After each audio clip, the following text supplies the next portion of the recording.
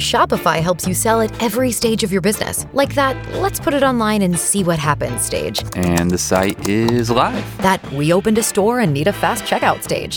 Thanks. You're all set. That count it up and ship it around the globe stage. This one's going to Thailand. And that, wait, did we just hit 1 million orders stage? Whatever your stage, businesses that grow with Shopify. Sign up for your $1 a month trial at shopify.com/listen.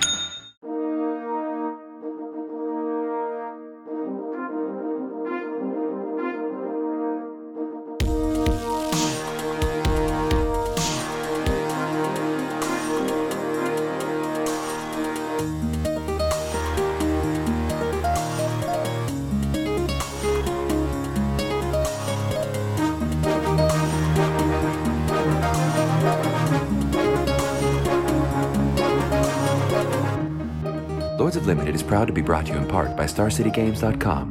Not only are they the home of the top content and coverage on the web, they're also the world's largest independent retailer for Magic the Gathering singles and supplies. For more information, visit StarCityGames.com. Hello, everyone, and welcome to another episode of Lords of Limited. My name is Ben Warney, and joining me on the line now, 32 years of age, ladies and gentlemen, is Ethan Sachs. Happy birthday, buddy. Thanks so much, man. Yeah, my birthday was a few days ago. You missed like your opportunity. You have like a nice 2-week window where you get to be like, I'm much older and wiser than you, Ethan. And you didn't really take advantage of it. I absolutely blew it. Now Yeah. I'll have to do that next year for sure. Oh, no. I've created a monster. How are you doing, bud?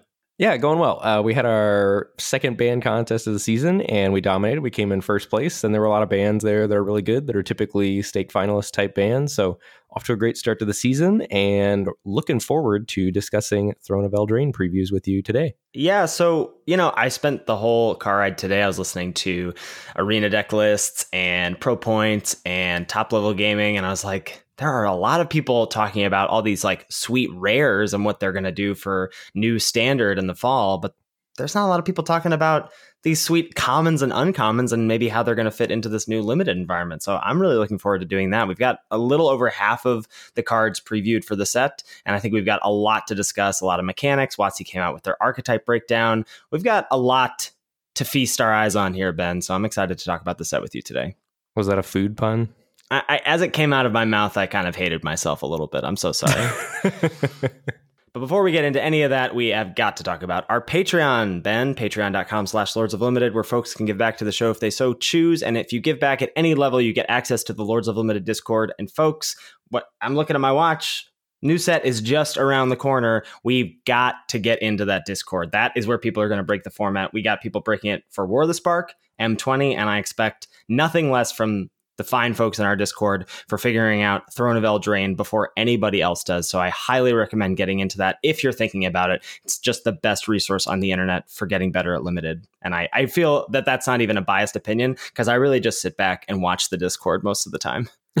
Agreed. Yeah, it is a sight to behold. And we've got some new folks that we want to welcome to the fray. And this week we're going to be welcoming Christian, Adam, Peter, Bart, Carls, TK, Baradrist, David, Eric, Crocodile MTG, Endo Jackson, Ham Sandwich, Wes, Anthony, Arthur, Andrew, and Doosan. Thank you, thank you, thank you. We really appreciate your support. I absolutely agree. The Patreon is awesome. And I will add, I do think, you're going to get the information one way or the other about what's working, what's good in Throne of Eldraine. But I think being on the inside, seeing how we're figuring out how to break the format is even more important than actually just getting the information on how to draft the format well. I think you're going to learn a lot more watching the progress as we discover why cards are good, the conversations that happen in the Discord, etc. Agree. Lords of Limited is now also partnering with Coalesce Apparel and Design, as you well know. And as part of that, we have a gift code for you to get 10% off your order at their website, coalesceapparel.shop, which can be applied to any apparel on the website, not just ours. And that code is LOL all caps, LOL all caps. And while you're there, you should make sure to stop by, pick up your Lords of Limited t-shirt, and choose your side. Hashtag I'm with Ben, hashtag I'm with Ethan. Those point totals are going to be rolling around the corner. We got the crash course coming up, and I'm sure to be on the winning side. So make sure you pick up the winning shirt. Yeah, I'm O&X against Ben in terms of being more right about cards, but I take more risks too, I think. So for folks who don't know, we take spoiler season a little differently here on Lords of Limited. Next week, we'll be doing our crash course where we'll be taking a look at a lot of big picture stuff in the format. And here, I think we'll be doing some similar things, like trying to make some predictions, trying to see how things are piecing together, fitting into this puzzle of Throne of Eldraine Limited. And I think a great place to start with that is going to be looking at what Wizards of the Coasts put out as the 10 color pair archetypes defined. So why don't you kick us off with this, Ben? So first up is blue-red, which is all about drawing your second card in a turn, and many cards trigger or get a bonus if 2 cards have been drawn in the same turn. And we saw that mechanic in Modern Horizons, and I loved how that worked in Modern Horizons. So happy to see it back here. Yeah, and just remember, folks, when you draw a card on your opponent's turn, that is in fact not the second card that you've drawn. I may or may not have made that mistake many times with Ikite and Modern Horizons. But yeah, I'm excited to see this as, is this maybe the new wave of blue-red? It's rather than being spells matter, it's now this like drawing cards matter thing. I'm in. I'm all for drawing cards. Yeah, shocking. Blue-white cares about artifacts and enchantments. Many cards get bonuses if you control one, and a double bonus if you control both. This is the archetype I am most skeptical of, Ben. Why is that? It just seems like it's going to be really hard to come together. And while I guess people will have artifacts with food tokens floating around, which we'll get to in a little bit, I just feel like this sort of stuff is hard to come together. I mean, I guess there was a artifact synergy in M19 and blue-white that like sort of worked out. But I don't know. You got to have like a lot of really good artifacts at common and uncommon for this to be true. And I don't feel like I've really seen them yet. But, you know, we're only halfway through spoiler season. Yeah, I'll buy it. Next up, we've got black-green, which has the highest density of food rewards. And cards there key off sacrificing food or using the food for other bonuses. Yeah, I mean, this archetype just seems sweet, like, you know, gaining life or sacrificing stuff. It just seems like it's all about that like grindy resource accrual that I'm all about. Yep, this has Ethan Sachs written all over it. I mean, just black green is just my color pair, it feels like. And that's just like, animal. It's just my spirit animal, no matter what. Yeah. Red, white is about knights going wide. So red, white, and black are all where the knight themes exist. But they're sort of different flavors as they're outlined here. Next up, we've got black-red, which cares about knights and equipment. And I'm going to jump a section of our spoiler here and tell you about this busted equipment that's black and red. You think this is busted too, right? Absolutely. This is Steel Claw Lance. It's black-red for an artifact equipment. Equipped creature gets +2/+2. It costs equip 3 to equip anything, and it only costs 1 to equip a knight, which is just absurd. So I think the obvious comparison for me, and I imagine you thought of this too, was Ghostfire Blade from Khans of Tarkir, which is an equipment that had the same sort of cost and then cost reduction, but it had a reduction for when you equipped to a morph creature or a face down creature. I forget what it was exactly, but it only cost 1 to equip to morphs in that set. And that was huge. And that card was a rare. And this is an uncommon, and it feels like you're going to see it more often. And there's so many knights, and we haven't even seen the whole set yet. I think this card is going to be ridiculous. Yeah, +2/+2 is so much. Yeah, and for only 1 mana. That's just wild to me. I'm very scared of that card. White-black, the last of the Mardu color pairs. This is the slowest of the knight decks. So it wants to have a long game and trade resources frequently. So it looks like we've got like go wide, red-white, black-red, equipment, and then white-black is attrition. Yeah.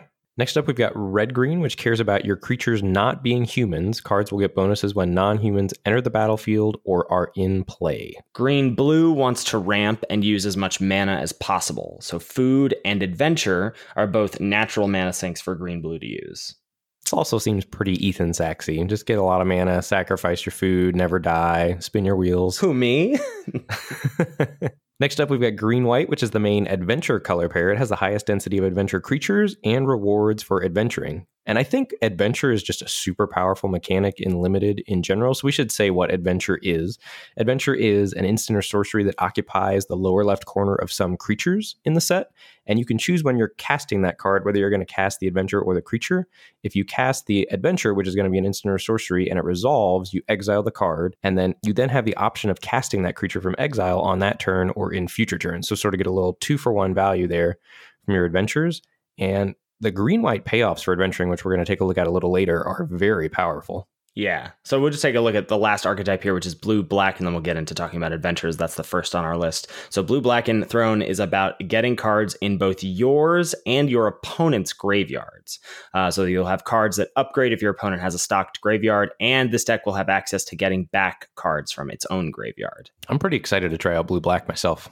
Yeah, for sure. And there's also a little addendum here in this article that they state that monocolored decks will be possible in draft due to adamant and a high prevalence of artifacts. And there's also a bunch of hybrid color costed mana requirements in the set as well. So I think all that leads to maybe we'll see some more monocolored decks than we're used to seeing. I feel like the last time we've seen like a prevalence of monocolored decks was back in M19 when like mono green was, I don't know if it was a super popular archetype, but it was something that came up fairly often, I would say. Mono red and M20. And I think Modern Horizons encouraged you to draft a lot of heavy base color decks as well. That's true. Yeah, good point. And so we should mention what Adamant is just briefly. So if you don't know, Adamant is an ability word that grants bonuses to cards if you cast them with 3 of a particular color of mana to cast them. So like a red spell might have Adamant, and then if you cast it with red, it does even more than it normally would have done. Yeah. And we'll just talk about the last mechanic here. Food. It's a colorless artifact token with pay 2, tap, sacrifice it, and you gain 3 life. Delicious. The word food is very lackluster. This is Magic. We got wizards and planeswalkers and then some food. Look, you got to eat, man. You got to keep that strength up. I guess that's true. All right, so I want to talk about adventures here, which seem busted in half for limited. Like, we've seen a lot of split card effects before, and I think you and I have talked about on the show before how like when you have cards that have different modes, or even when they are literal split cards or aftermath cards from Amonkhet, Hour of Devastation, like when cards give you multiple things or choices of things to do, it doesn't matter if those things, maybe you're paying a premium for that choice, that really is quite valuable and limited. You have this sort of, you get multiple effects. You sort of have a toolbox in your deck of like, well, if when I draw this card, it's not only good in this situation, but it also has this other part of it that's good in a different situation. And that just improves the value of your deck. We've never seen something quite like this before. I think casting the spell and then casting the creature, the most logical, like, parallel to that, I think, is Aftermath, like when you could cast the front half of the thing and then the aftermath part of the card would be able to be cast from your graveyard only. But here, there's even another layer of flexibility where you can just cast the creature straight up. You don't have to cast the spell first. Right. That's super powerful. If you just need to run out your creature, you got the opportunity to do that. And the fact that it's not just like at uncommon or rare. I mean, I guess that's part of like the as-fan thing. But this effect at common feels wild to me. This feels like more evidence of the philosophy of Fire. Yeah, and there's a really cool card in the set that's just reminiscent, or it's an exact copy of Peel from Reality, right? Yes. It's called Run Away Together. This is 1 and a blue for an instant. Choose 2 target creatures controlled by different players. Return those creatures to their owner's hands. I've got this pegged as a top blue common, I think, just because of its synergy with adventure. Being able to send a creature on an adventure, then play the creature, rebuy the creature to be able to then rebuy both the adventure and the creature seems super powerful to me. And tempo your opponent out all at the same time? Absolutely. Yeah, that card seems great. So a couple adventures that sort of caught my eye as I was going through the spoiler, and a lot of these are black, but like there's Smitten Swordmaster, which is 1 and a black for a 2/1 lifelink. This is just Child of Night, which is like fine to medium depending on how much X1 hate there's going to be. And then you also have the fact that it's a human knight, so it's a relevant creature type. And you have Curry Favor, which is the sorcery adventure for a single black, which says you gain X life and each opponent loses X life, where X is the number of knights you control. Now, knights is a huge theme of 3 of the 5 colors in this format. It's going to be, half of black's decks, like black, white, and black, red, are going to be decks that care about knights. And normally this effect would not be something you would be excited about, but I could see this being really, really strong. I was terrified when I saw this card. I was just thinking, I'm going to lose to this card so much. And you're not even allowed to be frustrated because it's just such a good card, right? Like neither half is a great card, but put them together, like on turn 2, you're probably fine playing a Child of Night in most sets. I mean, maybe there's 1/3s running around and maybe it doesn't line up well, but the fact that late in the game, this can just be kill your opponent, or, in sort of a grindy and a white-black's the grindy pair, maybe you're clogging the board with knights, who knows? This could be very powerful. Right. Late game, this is just like 1 black, drain you for 3, play a 2/1 or whatever, or drain you for 4 maybe if you've got like the board is stalling and stuff. Like, remember Gruesome Scourger, how like kind of clunky that was, but we felt like it kind of slotted into a deck in M20. This is just a much more flexible, much more powerful version of that. Next up, we've got Order of Midnight. This card is insane. 1 and a black for a 2/2 flyer. Order of Midnight can't block, which is just a fine card. 2 mana for a 2/2 flyer that can't block. That's a very good aggressive threat. Mm-hmm. The adventure part of this is Alter Fate. 1 and a black. Return target creature card from your graveyard to your hand. So build your own flying Gravedigger, and you have the opportunity to run it out on turn 2 if you want to, instead of having it stuck in your hand and having to wait for something to die. This card is really strong. I didn't even think about it like Gravedigger, and now that you said that, it just makes me love the card even more. It's ridiculous, right? It's ridiculous. It's just, yeah. It's so much better than Gravedigger. Yeah, no, for sure. A 2/2 flyer, I'd love that. Yeah. Next up, Foulmire Knight is a single black for a 1/1 with Death Touch. It's a zombie knight. And that's the other thing. All 3 of these have been knights, by the way. And then also there's Profane Insight attached to this. It's an instant adventure. 2 and a black, you draw a card and you lose a life. So you can just get 2 black for a can-tripping 1/1 Death Toucher. That's pretty great. Most of these adventure cards are just built-in 2-for-1s. Oh, yeah. And last on this list, we've got Embereth Shieldbreaker. It's 1 and a red for a 2/1 human knight. And the adventure portion of this is a sorcery. It's called Battle Display and costs a single red. Destroy target artifact. So a little bit of main deckable best of 1 artifact hate here. I mean, you're not happy paying 2 mana for a 2/1, but it's a knight. Right, it's a knight, and maybe you're more willing to include it, on the off chance that you get something. There's food tokens running around. I mean, at worst case, you're assuming this is going to eat a food token. Sure, yeah. I mean, but also it's just like, then you can just play it on turn 2.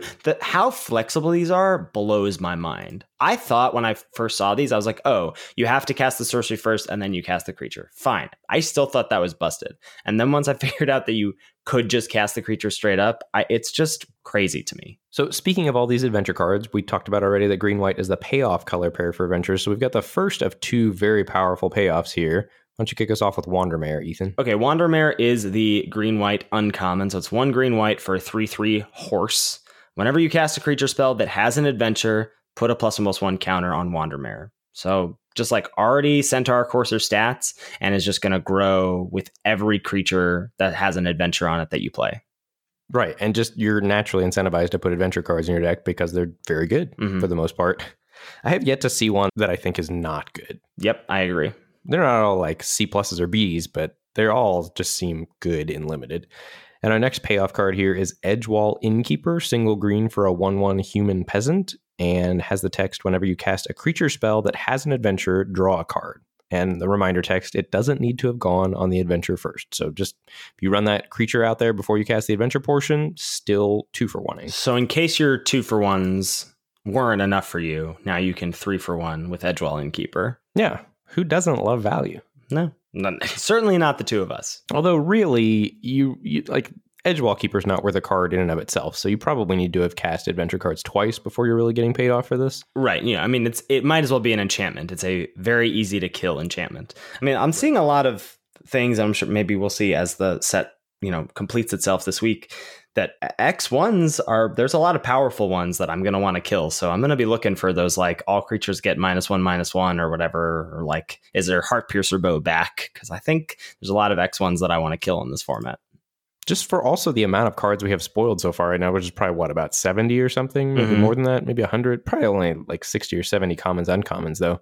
There are a lot of 1-drops that have been spoiled. Yes. Well, I want to get to that right here. So one of my parts of this episode is white finally going to get its time to shine in this format? And I think the answer is yes. So we haven't talked about some of the white common adventure creatures that I want to get into here. So the first of these is Ardenvale Tactician, which is 1 white for a 2/3 flyer. It's a human knight because every creature in Mardu is a knight.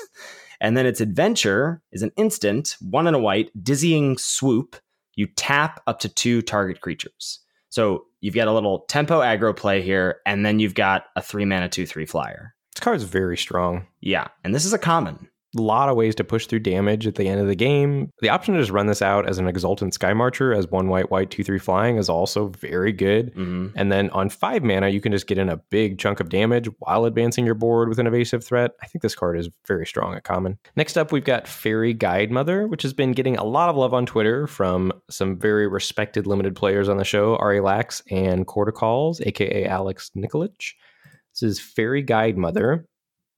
Single white for a 1/1 flyer fairy, and the adventure portion of this is called Gift of the Fae. 1 and a white. Target creature gets +2/+1 and gains flying until end of turn. I'm a little skeptical of this. I'm not gonna lie. I'm gonna play devil's advocate here. Are you hyped about this card? So this is not a card that I generally like, and I think Ari loved whatever that 1 mana 1/1 flyer vigilant. Segovian Angel from Modern Horizons. He loved that card.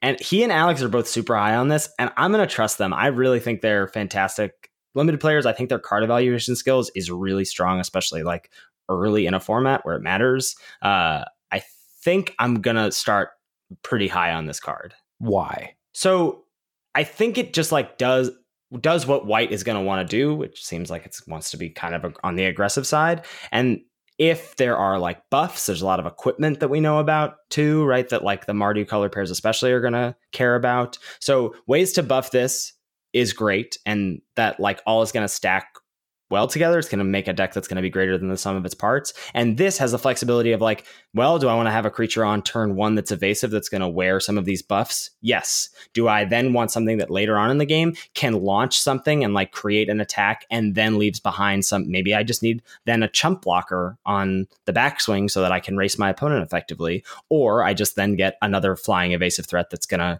combine well with the other things in my deck. I think this card is going to be good. So here's where I'm at on this card, and this is probably not going to age well, but you're only ever playing this in an aggressive deck, right? Yeah. Right. So this is only going in 1/2 of white decks or whatever, or maybe white's a very aggressive color and it's going in all white decks. Who knows? But yeah.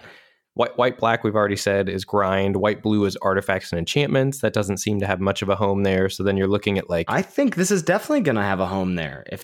You tell me white, blue is not going to have auras that you're going to want to smack on this creature? Maybe. That doesn't sound particularly appealing way to win a game of Magic to me. Hope to not get 2 for 1. Yeah. I don't know. I could see this card being playable, and I think would be happy to play it in aggressive decks. Where I'm wondering, I feel like I've gotten the sense that Ari and Alex are talking about this as a top common potentially, and that's hard for me to imagine it being that high of a pick when it's so narrow. I think it does what it does very well, but I'm not convinced that the format's going to be that fast or that this is going to be powerful enough that you're going to be picking it highly. Yeah, I mean, we can't predict format speed without the whole set, and then even predicting format speed once you have the whole set without playing it is sort of a fool's game. But I do kind of think that this might be the kind of card that is the glue for white decks, much like Raise the Alarm was in M20. All right, we'll have to see. Yeah. Next up, we've got Trapped in the Tower. Will this finally be white's best common, or will it still underperform? What is Trapped in the Tower? So this is 1 and a white for an enchantment aura. You enchant creature without flying. Enchanted creature can't attack or block, and its activated abilities can't be activated. Boo. Yeah, can't enchant creature without flying.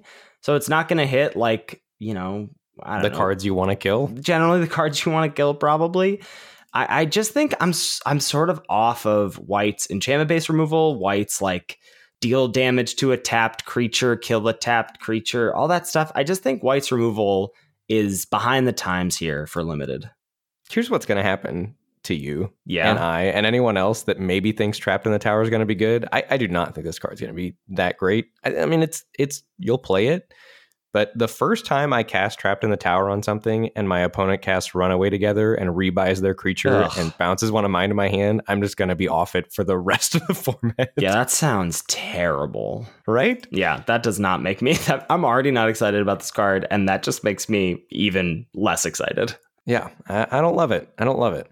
All right, Ben, I got a question for you. Is nerfed Cloudkin Seer still going to be great? So we've got Tome Raider in the format, which is 2 and a blue for a fairy. It's a 1/1 with flying, and when it enters the battlefield, you draw a card. I don't love this card. So we've seen this card before, right? It was called Skyscanner in M19. Mm-hmm. except it was colorless there Yeah. and was not like the highest of picks in that format where it was a good artifact and blue and white cared about picking up artifacts. However, I've come up on this card a little bit since understanding that blue-red is drawing your second card in a turn. So I do think it gets a bump from that from wherever it would have been because it works very well in blue-red, specifically drawing your second card the turn you cast it. But I think 1/1 is a bit of a knock. I mean, it's a good card. You're going to play it most of the time, probably all of the time. I mean, there's a maximum you can play, but this is just going to help you hit your land drops, etc. Depends on what the payoffs are for drawing your second card in a turn, I think, for how high of a pick Tome Raider is. Yeah, for sure. It's just so interesting to me that one less point of power, like that's the difference between it being like, yeah, that's totally fine versus, oh, wow, that's a threat that I need to deal with. Like a 2 power flyer that cantrips for 3 mana is huge. And Tome Raider, I think, is not so huge. That's kind of how I feel. And maybe it'll still be great and we'll eat our words here, but I'm not super hot on this card right now. It's good, solid. You're probably playing it most of the time, almost all of the time, but I don't think it's going to be the top blue common. Mm-hmm. Next up, we've got your favorite type of effect. Is this the new Dwindle, the new Kasmina's Transmutation? We've got Frogify. This is a reprint.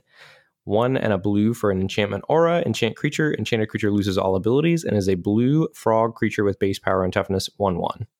So this is an uncommon and not a common, and I'm wondering if that is a nod to it being better than it might have been, than these like other iterations of this card has been in the past. No. No? You think it's worse or just it's still as bad? I think it's still as bad. So my one thing, I definitely think it's going to be better than Kasmina's Transmutation because I think it not like turning creatures off of being knights is going to be pretty relevant. Oh, okay. So I think it'll be better than that, but yeah, maybe it's still just terrible. And again, if you talk about this, like, what's the Peel from Reality card? Run away together. And again, you're talking about, your opponent then casts Runaway Together, picks up their creature that you frogified, and then replays their creature. That feels really bad. Is Runaway Together just the best common in the set? Can we just call it right now? I want to call it the best blue common that I've seen right now. Wow. Yeah, I'm into that. So next up here, next hot take, will monoed colored decks be more prevalent than in normal sets? And I think just based on what Wizards has told us, my expectation running in is yes. And first and foremost, we've got these quad hybrid mana cards, first of which is Fireborn Knight. What does that one do? So this is quad Boros, so you can spend any combination of red and white mana to cast this. It's a human knight. It's a 2/3. It has double strike, and you can also pay quad Boros to give it +1/+1 until end of turn. That's a pretty steep activation cost, but 4 mana for a 2/3 double strike, this doesn't seem like crazy busted to me or whatever. Like there are some other cards that I think are better payoffs for such a steep mana requirement, but this kind of mana intense casting cost makes me think that obviously in red white you can cast this, but then maybe if you're just mono red or mono white, you can just get this and it's going to be sweet. I don't know. Yeah, I think this one is not the most powerful, but I do think these cards are cool in that nobody else can poach these from you, right?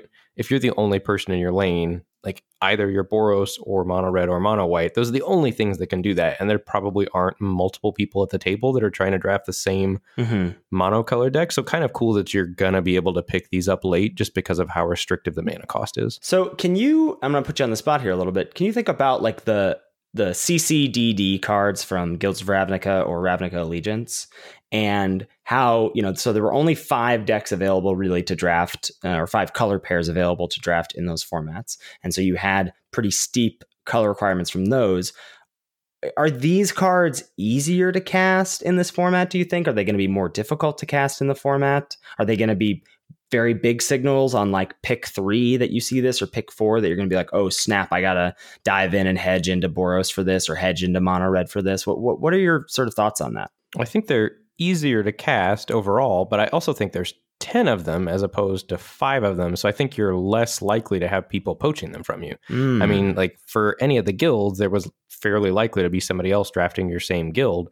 And I think with 10 viable color pairs, you're a lot less likely to run into somebody that's, if you do find your lane, drafting the same color pair as you. I mean, if there are 10 available, ideally, your pod is in all separate color pairs. Right.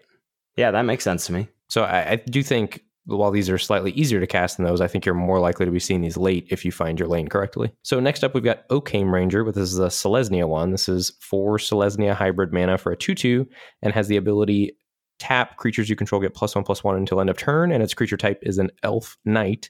And then the adventure portion of this is Bring Back, also quadruple Selesnya mana, and is a sorcery, create 2/1/1 white human creature tokens. That seems like overpaying quite a bit for that effect. For both, sort of, right? Yeah. I don't know how to evaluate the 4 mana 2/2 creatures you control get +1/+1, especially because it doesn't seem like green-white's not trying to like go wide, you know? Right, you're wanting to adventure. Yeah, so I feel like it's going to depend on what sort of token makers we see. But this card, so far, I'm not super impressed by these, you know, quadruple hybrid mana cards. Next up, we've got the Simic one. This is Thunderous Snapper and is 4 Simic hybrid mana for a 4/4 Turtle Hydra. And whenever you cast a spell with converted mana cost 5 or greater, draw a card. This one I am all about. Oh, come on. And I love Dirtling, but how many... I mean, I guess it just doesn't really... It's already a 4 mana 4/4, which is fine. Like, you're not going to have a ton of spells in your deck that cost 5 or more, are you? I mean, Simic's theme is ramping, right? Like, Simic's theme is always ramping, isn't it? Like, how many things are you going to have that cost 5 or more? 5? 6? 6? 7? 7? Look, man, a man's got a dream. You're dreaming here. I don't know. Obviously, I'm going to be drawing cards off of this card at some point in the format, but I'm a little skeptical of just how much you can go off with this. I like this guy. I like this guy much better than the other two. Well, this next one I think is the best one we've seen so far, which is Lock Dragon. It's quadruple Izzet. It's a 3/2 flyer, so 4 mana for a 3/2 flyer. It's fine. But whenever it enters the battlefield or attacks, you may discard a card, and if you do, draw a card. So it's going to be drawing you that second card on each of your turns. Boom, baby. Yeah, I think that's going to be really strong in Izzet. Next, we're going to take a quick dip into a few Adamant cards here just to take a look at that as a mechanic. First one we've got up here is Searing Barrage. This is 4 and a red for an instant. Searing Barrage deals 5 damage to target creature. And then Adamant, if at least 3 red mana was cast to cast this spell, Searing Barrage deals 3 damage to that creature's controller. We've also got a green removal spell here, an Out Muscle, which is 3 and a green for a sorcery. It's essentially just Hunt the Weak. You put a +1/+1 counter on target creature you control, and then it fights target creature you don't control. But if you spend at least 3 green mana to cast it, the creature you control gains indestructible until end of turn. Pretty strong. Yeah. And lastly, we've got Clockwork Servant. I love this guy. Yeah. This might be my favorite card I've seen so far in the set. 3 mana for an artifact creature gnome, just for a 2/3 vanilla. Adamant, whenever Clockwork Servant enters the battlefield, if at least 3 mana of the same color was spent to cast it, draw a card. Just perfect power level value for limited. Like if a 3 mana 2/3 is good, this guy's going to be great. Because later in the game, when you don't really want to draw a 3 mana 2/3, you're probably going to be able to spend 3 of 1 color of mana to draw a card. Even in your 2 color decks, by about turn 7, turn 8, you're going to have 3 of 1 of your colors of mana. Yeah. So we talked about adventures. We talked about Adamant. I want to talk about some food tokens, Ben. I'm getting hungry. So I want to sort of get some predictions here. Does the mechanic of food tokens mean that aggro is going to struggle more than usual, or is it just too slow to pay 2 mana for 3 life? What's your take here? So that was my take. So I think the first level 1, I think, is foods in the format, aggro is going to be bad, right? Because it's a mechanic that rewards you for gaining life. But my next step from that, when I was thinking about it, was like gain life cards just aren't good, right? Right. Like, if you're dying and you're behind, you're spending 2 mana to gain 3 life is not going to stop you from dying the next turn. Like you need to stem the bleeding from whatever is causing you to lose that much life and be that far behind. So I think you're ultimately going to have to be stabilized before the food. Now the food's going to get you out of the danger zone, which is great. But I think ultimately your deck's still going to have to do the work of stabilizing. And I don't think food tokens are going to help you much in the stabilization process. Yeah, that's my thought too. So I think the obvious comparison to food tokens is clue tokens from Shadows over Innistrad. And tacking 2 mana onto the cost of a card or in installments of a card to draw a card is huge. I mean, that's the cost we've sort of associated with drawing a card, from cycling, I think mostly giving us that idea of like 2 mana is what I generally like to spend on drawing a card. 2 mana is a lot to spend on just gaining 3 life. Yeah, I'm not thrilled about it. I mean, I'm thrilled that it's coming along with cards for free, and I will be glad to be gaining life if I have time to do it. But I don't think you can make the leap, at least at this point in the format, without having played it, that because food is in the format, aggro is going to be bad. I think food is more a cool build around thing from what I've seen, and we've got a few build arounds to look at here. Right. So I'm not so interested in just like cracking a food token to gain 3 life. I'm more interested in cards that take advantage of food tokens for other means. And then my question after that is, are there going to be enough repeatable ways to generate food? And we just don't know yet. But the first card I want to look at here is one of the, signpost uncommons, Savvy Hunter. This is the Golgari uncommon. So 1 black-green for a 3/3. It's a human warrior. Whenever it attacks or blocks, you create a food token. And you can sacrifice 2 foods to draw a card. Yeah, that sounds great to me. That's a pretty sweet payoff. And not having to pay any mana to do that to draw the cards is big game. No mana to get the tokens and no mana to draw the cards. Yeah. Yeah, very powerful. Next up, we've got Cauldron's Familiar. This is single black for a 1/1 cat. When Cauldron Familiar enters the battlefield, each opponent loses 1 life and you gain 1 life, and has the activated ability Sacrifice a Food, return Cauldron Familiar from your graveyard to the battlefield. Is this going to be the new Ethan Sachs 1 mana CMC pet card? I think almost certainly, right? Like, I loved Charmstray, loved Dreadmalkin. One of those was a meme. One of those was a card that I actually thought was very powerful. I'm also now just realizing that this has synergy with an artifact in the set called Witch's Oven. Yeah. I just realized this is a loop, right? So this is a 1 mana artifact. You tap it to sacrifice a creature and you create a food token. And then there's other text that says if the sacrificed creature's toughness was 4 or greater, you create 2 food tokens instead. But here, this just lets you every turn sack the cat and then bring it back by sacrificing that food token. Yeah, Witch's Cauldron is a dark magic card, by the way, for what it's worth. What? What do you mean? The Witch's Oven, I mean. Like, just sacrificing a creature, like baking it and turning it into food. That's pretty dark. It is pretty dark. Yeah, I don't know how good Cauldron Familiar will be, and it's an uncommon, so like I don't know how often you're going to see it or be able to build around it, but I got my eyes on that kitty. If it's as undervalued as Dreadmalkin, you're going to be seeing it a lot. Great, then sign me up. What's next here? All right, next up we've got Bog Naughty, which is just a great name for a card. This is 3 black for a 3/3 with flying. It's an uncommon. And it says 2 and a black, sacrifice a food. Target creature gets -3/-3 until end of turn. This card is very strong. You don't have to tap it. You can do it multiple times. You can do it at instant speed. That is crazy good to me. Yeah, it seems like almost like a better Fallen Angel was what I thought when I read this card. Oh, yeah, because didn't Fallen Angel just like it sacked Pump itself. Creature and pumped itself? This is way better than that. Yeah, that's just what leapt to mind based on the casting cost and the sack of creature stuff. For sure. Yeah, I'm that card is pegged as I think one of the best uncommons for me. Maybe it'll be too expensive, I don't know, but that seems like a card you need to kill on sight. Calling my shot early for my favorite build around of the set. Next up, we've got Trail of Breadcrumbs. Oh, nope, scratch that. Just Trail of Crumbs. This is 1 and a green for an enchantment. When Trail of Crumbs enters the battlefield, create a food token. Whenever you sacrifice a food, you may pay 1. If you do, look at the top 2 cards of your library. You may reveal a permanent card from among them and put it into your hand. Put the rest on the bottom of your library in any order. So instantly you're getting the card back because this makes a food token. So for 3 mana, you're going to look at the top 2 and pick 1, put it in your hand. And then subsequent food, you're turning into actual Magic the Gathering cards. That is so very good. Yeah, this card's insane. Okay. Yep. I had not read that until this very moment. That card is really, really awesome. So I'm really looking forward to seeing, it feels like Knights is like a, 4th mechanic or whatever in this format. It feels so prevalent. And I'm really looking forward to diving into how many Knights there are in the Crash Course and then how many Knight payoffs there are. As we said, it's concentrated in the Mardu colors. We already looked at Steel Claw Lance, which seems busted in half to me. But we'll take a look at the other 2 uncommons in the format. First up is Inspiring Veteran. It's pretty simple, pretty straightforward. Red-white for a 2/2 human knight. Other knights you control get +1/+1. And that's in the go wide version. So giving tokens or whatever running around +1/+1 is big game. Mm-hmm. Next up, we've got Wintermoor Commander. This is white-black for a 2-star death touch. Wintermoor Commander's toughness is equal to the number of knights you control. When Wintermoor Commander attacks, another target knight you control gains indestructible until end of turn.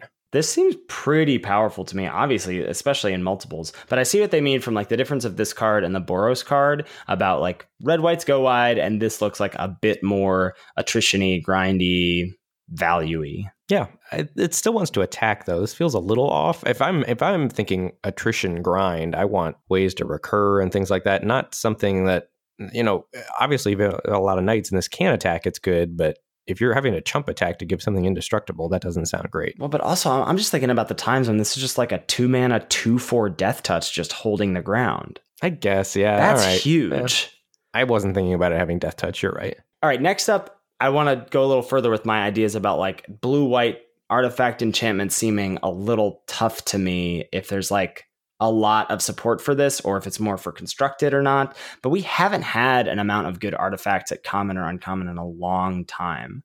So both blue and white have multiple enchantment / artifact based removal spells, but we've already sort of poo-pooed those, Ben. Yeah, I don't love them. Okay. So then we get into maybe some aura, hope to not get 2-for-1 life. There's All That Glitters, which seems powerful to me. This is 1 and a white for an enchantment aura. It's a uncommon. An enchanted creature gets +1/+1 for each artifact and or enchantment you control. You're building your own, what was it called? +3/+3 thing? Oaken form from M19? That doesn't sound exciting to me. Yeah, I guess you are building your own Oaken form. God, and it's going to put it like that. That's tough. I feel like I'm like, yeah, well, once I have 3 things, it's +3/+3. But there's like a card that just like did that for you. Which was not a high pick nor very strong in that format. And in that format, green-white was like trying to have enchantment payoffs. Right. Yeah, that's fair. Okay. So how about Animating Fairy? This is another adventure card. What about this card? This one's a little more exciting. This is 2 and a blue for a 2/2 flyer, which is just fine. Windrake, great, sign me up. And the adventure portion of this is Bring to Life, 2 and a blue sorcery adventure. Target non-creature artifact you control becomes a 0/0 artifact creature. Put 4 +1/+1 counters on it. So, I mean, obviously the first thing you're going to want to animate is a food token. That seems like pretty great value, turning food into a 4/4 beater and then casting your 2/2 flyer afterwards. Yeah. If you pull that off, that's going to be very strong. Being able to pay 3 mana in one installment and then 3 mana in another installment for 2 bodies. Very good. But I think that's not necessarily indicative of a blue-white build around. That just seems like it's going to be great with food tokens running around. Right, because the floor is a Windrake and the ceiling is really strong. Right. Yeah. So I just think that's a good card. Okay. So how about Shine Chaser? This is the uncommon gold card in Azorius. It's 1 white blue for a 1/1 fairy. Has flying and vigilance. 3 mana 1/1 flying vigilance, not great, but gets +1/+1 as long as you control an artifact, and it gets +1/+1 as long as you control an enchantment. So it could be a 3 mana 3/3 flying vigilance. Which is fine. I mean, that's good, but you're going to have to maybe potentially be playing removal that we already think is a little suspect power level wise. And you're going to have, like, it's not going to be a 3 mana 3/3 flyer when you cast it. It's going to be a 3 mana 3/3 flyer probably on turn 4, 5, 6 would be my guess. Yeah, so this is just another card that makes me not excited about this, like what this archetype is trying to do. And last on the list here, we've got Arcanist Owl. This is another one of the 4 hybrid mana. This is the Azorius one. So 4 Azorius hybrid mana for a 3/3 flyer. When it enters the battlefield, look at the top 4 cards of your library. You may reveal an artifact or enchantment card from among them and put it into your hand. Put the rest on the bottom of your library in a random order. I can't imagine that this is going to be super likely to hit ever. I mean, this itself is an artifact creature, so there's something to be said there, like that it also helps synergize or like helps your deck. But yeah, like this is just gonna miss a lot of the time. I was thinking that we hadn't seen many payoffs for blue-white yet, but if these are the payoffs for blue-white, I'm definitely on your team of not super excited about the archetype at the moment. Right. I mean, maybe it's just going to be at the rare level when you're going to go, okay, I open card X, Y, or Z, and that's what's going to make me move into this. But I'm very, very skeptical of this archetype and its payoffs right now. So we've got our first catch 'em all to take a look at here. We've been taking a deeper look at these and how they affect the drafting on Arena. Is 7 dwarves going to be worth catching them all? What is 7 dwarves? Okay, 7 dwarves, 1 and a red for a 2/2. It gets +1/+1 for each other creature named 7 dwarves you control, but you can't have more than 7 of them in your deck, even in limited. You can only have 7. I mean, this card's like, what, it'd be like collecting muscle slivers, except there's not going to be other slivers that it's buffing. This card's going to be fine when you get 3 of them and you draw your 3, or you get 4 of them and you draw 2. I mean, you're going to be happy about that. This is better than all the catch-em-alls we saw in Core Set 20, I think. I think this is going to be good. And like, I don't know, I kind of would want to stake my claim as a 7 Dwarves drafter. I think it's going to be hard because I don't think it's the kind of thing that will like wheel out of a pack, you know? Like, I think you might have to try and like dive into this a little early. Yeah, maybe this will be a top red common. We'll have to see. Yeah, we'll see. Next up, we've got Beloved Princess. Is this playable? Beloved Princess is a single white for a 1/1 lifelink and can't be blocked by creatures with power 3 or greater. I do not love this card at all. Yeah, I don't think so. I don't think I do either. I mean, again, the only thing that I think about here, and I feel like we've got like Healer's Hawk split into 2 cards. It's like Beloved Princess here as a white 1-drop with lifelink, and the adventure card we talked about earlier as a 1/1 with flying. But I kind of want them together to really get that Healer's Hawk goodness that we got. And maybe this will be good if you can smack an aura onto it, but we haven't seen any good auras really. I don't know. But we're seeing a lot of 1-drops, as you said, in this format at common and uncommon. And so I'm wondering if that's a clue, like that they're maybe not all hot trash like they usually are. Yeah, we'll have to see. Speaking of 1-drops, Opt is also in this format, and I think is poised to be much better than it's ever been in limited sets. Mm-hmm.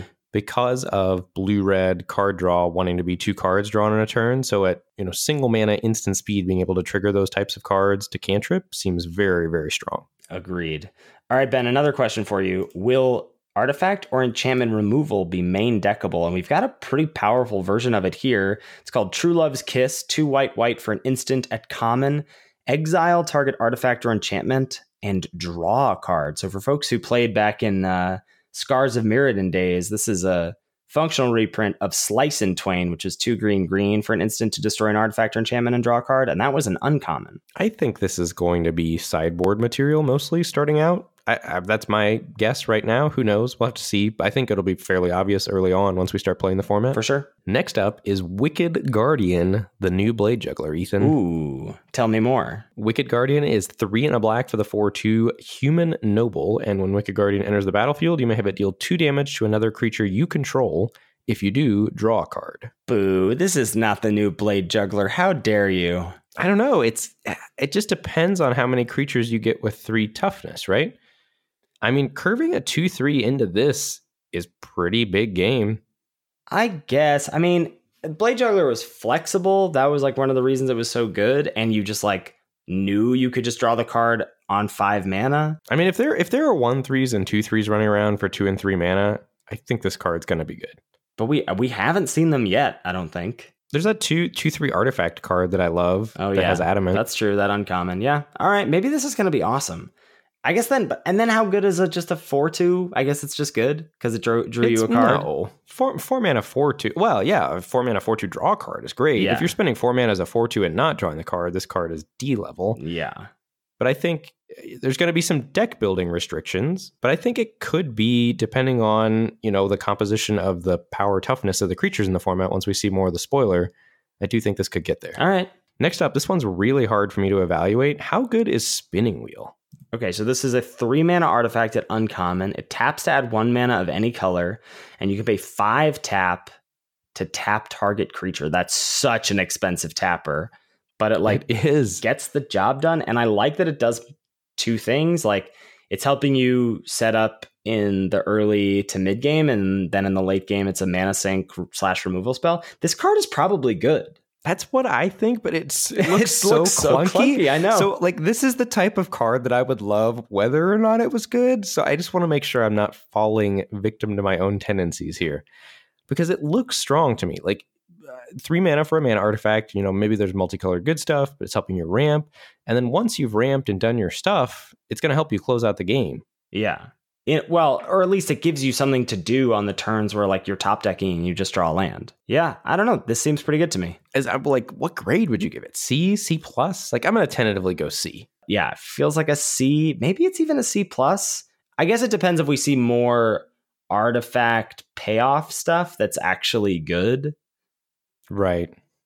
Yeah, I don't know. So next, we just want to take a look at a few cards that stood out as very powerful to us. The first of those is Fierce Witchstalker. This is 2 green for a 4/4 wolf with trample, and when it enters the battlefield, create a food token. That's so much for a common. That seems really pushed to me. Yeah, 4 mana, 4/4 trample. It would already be a very strong green common, and then the ability to gain 3 life. Sign me up. Although there is a bit of tension because you're not really super. This is a beatdown card, right? And if you're beating down, you're not particularly interested in gaining life. But maybe you've got this in black green where you're doing something else with the food tokens. Yeah. Regardless, just raw stats. This is powerful. But the thing about like beatdown decks is then for the times when you're beating down and you're in a racing situation, like if you're green X beatdown and you're playing this and you're against one of the Mardu aggro decks like red white go wide, 3 life it's gonna feel great. Really helps you race.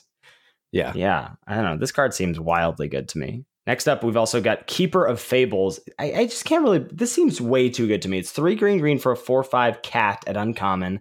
Whenever one or more non-human creatures you control deal combat damage to a player, draw a card. So yeah, you're not drawing a card like if you attack with 3 non-humans and they deal combat damage, you're only drawing 1 card. Still, though, the ability for the opponent to not see this coming, and it's large itself, this is like a gigantic scroll thief for all of your creatures. Yeah, I mean, you're not going to draw a ton of cards with this because if you are, in theory, your opponent's life total is also going down, and so then they're probably just dead. But this card seems incredible to me. Next up, you're pretty high on this card. I need you to convince me. We're getting into a little crash course stuff here. This is Turn into a Pumpkin. What does it do? This is 3 and a blue for an instant at uncommon. Return target non-land permanent to its owner's hand. Draw a card, and it has Adamant. If you spend at least 3 blue mana to cast this spell, you create a food token. What doesn't this do? This is like some infomercial. It slices, it dices, it bounces, it draws a card, it gains you life. This card is great. And it's not flexible the way like Blink of an Eye was, but you were almost always casting Blink of an Eye for 4 mana anyway. And this synergizes with blue-red to let you draw multiple cards. It creates food tokens for blue-green. This card just does it all. Okay, do you think this is better or worse than Runaway Together? Oh, gosh. I think I'd take the first of these over the first Runaway Together. But then I probably want the first Runaway Together over this. It's also tough because this is an uncommon and that's a common. So I feel like I'm going to see that one more often. Yeah, 4 mana just feels like a lot for this effect. When you compare it to Blink of an Eye, I'm a little more excited about it. I think you're rarely triggering the Adamant. And I just feel like, I guess I've gotten used to this effect at 2 and a blue. Oh, yeah. Well, you've gotten used to variants of it. Like Arrester's Admonition was a sorcery when you wanted to draw a card, or was an instant and you weren't drawing a card. Right. I think Arrester's Admonition is better than this card. Maybe. Probably. You're right. Especially because if I'm trying to be the blue-red draw multiple cards in a turn thing, well, it doesn't really matter. You were doing that at sorcery speed anyway, most of the time.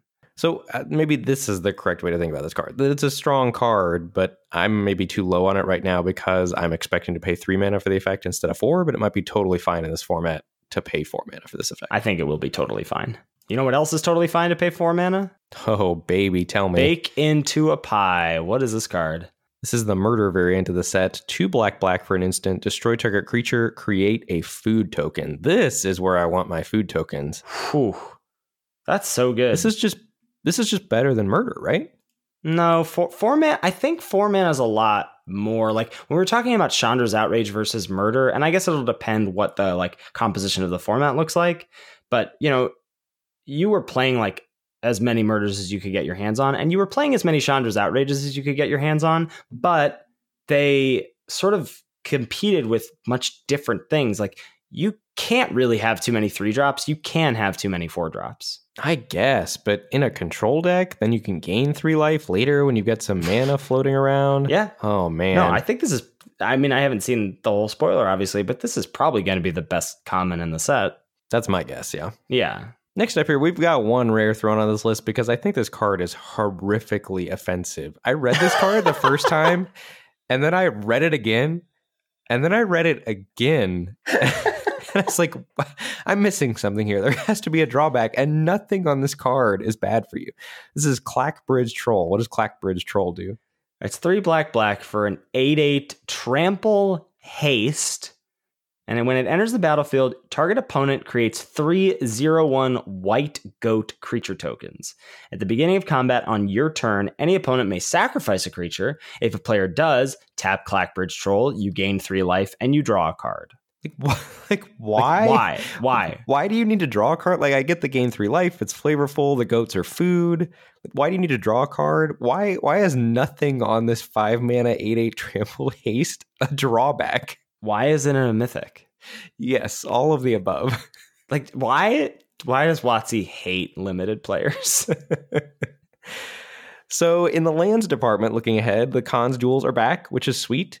And there also appear to be a cycle of cards that have the basic land type of the color of mana they produce. The first one we're going to take a look at is Witch's Cottage, which is the swamp variant. Taps to add a black, enters the battlefield tapped unless you control 3 or more other swamps. And whenever it enters the battlefield untapped, you may put target creature card from your graveyard on top of your library. So a minor bit of value there. So they're like adamant basics, sort of, because like they care about you having the 3 lands to be untapped and to get the bonus. Right, but that was another reason I wanted to talk about these when I saw it. Is this a basic? Yeah, it is. Like, so you can fetch this up with an Evolving Wilds. I don't see why not, right? Oh, okay. I think the answer is no. I just looked up snow-covered lands, and their types are basic snow lands, and this doesn't say basic on it, right? Right, no. Okay, so not fetchable with Evolving Wilds. All right. The other one of these that has been spoiled so far, and I don't know if this is actually going to be the correct title of it, but this is the translation on Mythic Spoiler. It's Countryside Villa. This is the Plains variant. It enters the battlefield tapped unless you control 3 or more other plains. But if it enters the battlefield untapped, you put a +1/+1 counter on target creature you control. That's a fair amount of value. Might enable some attacks. Yeah. I mean, these lands, I'm curious to see what the other 3 are going to be, but that's sweet. It's just like getting like just a tiny little effect like that for free, basically, is pretty huge. I wonder how high these kinds of cards are going to be. They're going to be like C's, right? It would have to be a pretty powerful effect to pick them above the top commons. Yeah, these 2 so far certainly are not better than C's. Then the last thing we're going to take a look at here there's a cycle of color hosers that hose the same color, but they're an interesting variant on color hosers, and they fix the feel bads of like all the color hosers that are running around in M20 in Best of 1. Like, you just never get to pick them, and I think these are going to be fine to good in Best of 1, which I think is a really cool twist on a way to like design color hosing cards. So what's Red Cap Melee do? It's a single red for an instant. It deals 4 damage to target creature or planeswalker. But if a non-red permanent is dealt damage this way, you sacrifice a land. So, like, you can main deck this, right? This is just... It's just a good card. Deal 4... Well, I mean, sacking a land is a fairly big cost depending on when you cast this or, like, what your deck is doing. But it definitely in, like, an aggressive red deck, like, that tops out at 4 mana or whatever, this is pretty good. Right. And so the cycle of these is do this thing, and then if you do it to another color but color X, there's some sort of drawback for you attached to the card. Yeah. It is a really interesting way to design this kind of effect, and it makes them not strict sideboards. It makes them not feel bads in Best of 1 draft especially. Right. And I think that's really cool. Yeah, for sure. All right, that is all of the cards we have to take a look at this week, and after that, I am jonesing to draft some Throne of Eldraine. I'm going to have to content myself with some M20 for the next couple weeks here. Ugh, you poor man. And I am looking forward to the Crash Course next week. I am too. I think there's going to be a lot of stats to dive into about this set. Like, I'm really looking forward to seeing the like food enablers, food payoffs, the like night enablers, night payoffs, all that stuff. I think that's going to really give us a good leg up and a good picture for our first few drafts of the format. Yeah, this format looks deep. I'm excited. All right, it's a great place to wrap us up. Thank you, as always, to Salty Pretzels for our intro and outro music. Make sure you give that a listen. If you want to check us out on Twitch and Twitter, I'm at twitch.tv/Lord Tupperware. Ben is at twitch.tv/Mr. Metronome. Mr. is spelled out. And we are on Twitter under those same usernames. And you can tweet at the podcast at Lords of Limited. If you've got any feedback about the show or any questions, shoot us an email at lordsoflimited@gmail.com. Thank you so much for listening, and we'll catch you next week for another episode of Lords of Limited. Thanks, everybody. See you later.